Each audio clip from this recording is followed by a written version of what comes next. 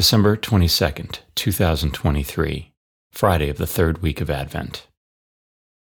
A reading from the first book of Samuel. In those days, Hannah brought Samuel with her along with a 3-year-old bull, an ephah of flour and a skin of wine, and presented him at the temple of the Lord in Shiloh.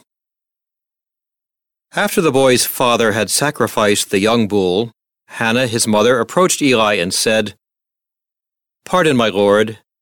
As you live, my lord, I am the woman who stood near you here praying to the Lord. I prayed for this child, and the Lord granted my request. Now I in turn give him to the Lord. As long as he lives, he shall be dedicated to the Lord." She left Samuel there. The word of the Lord. The responsorial psalm. The response is, "My heart exalts in the Lord, my Savior." My heart exalts in the Lord.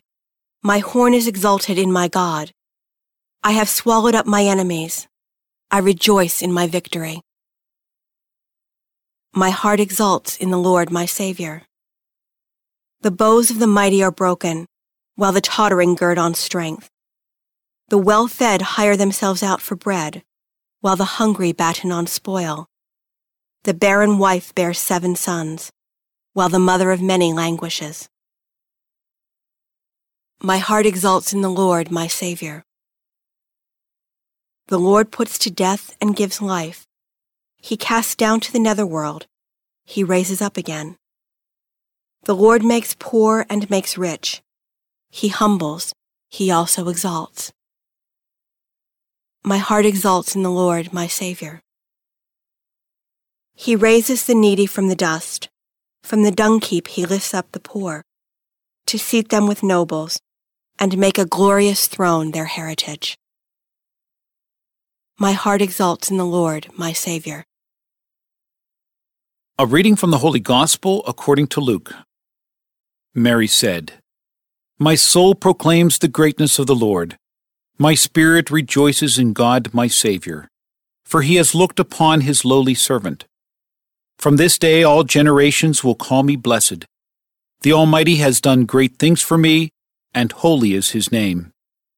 He has mercy on those who fear him in every generation. He has shown the strength of his arm, and has scattered the proud in their conceit.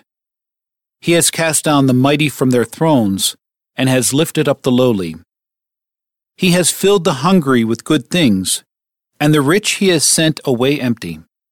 He has come to the help of his servant Israel, for he remembered his promise of mercy, the promise he made to our fathers, to Abraham and his children forever."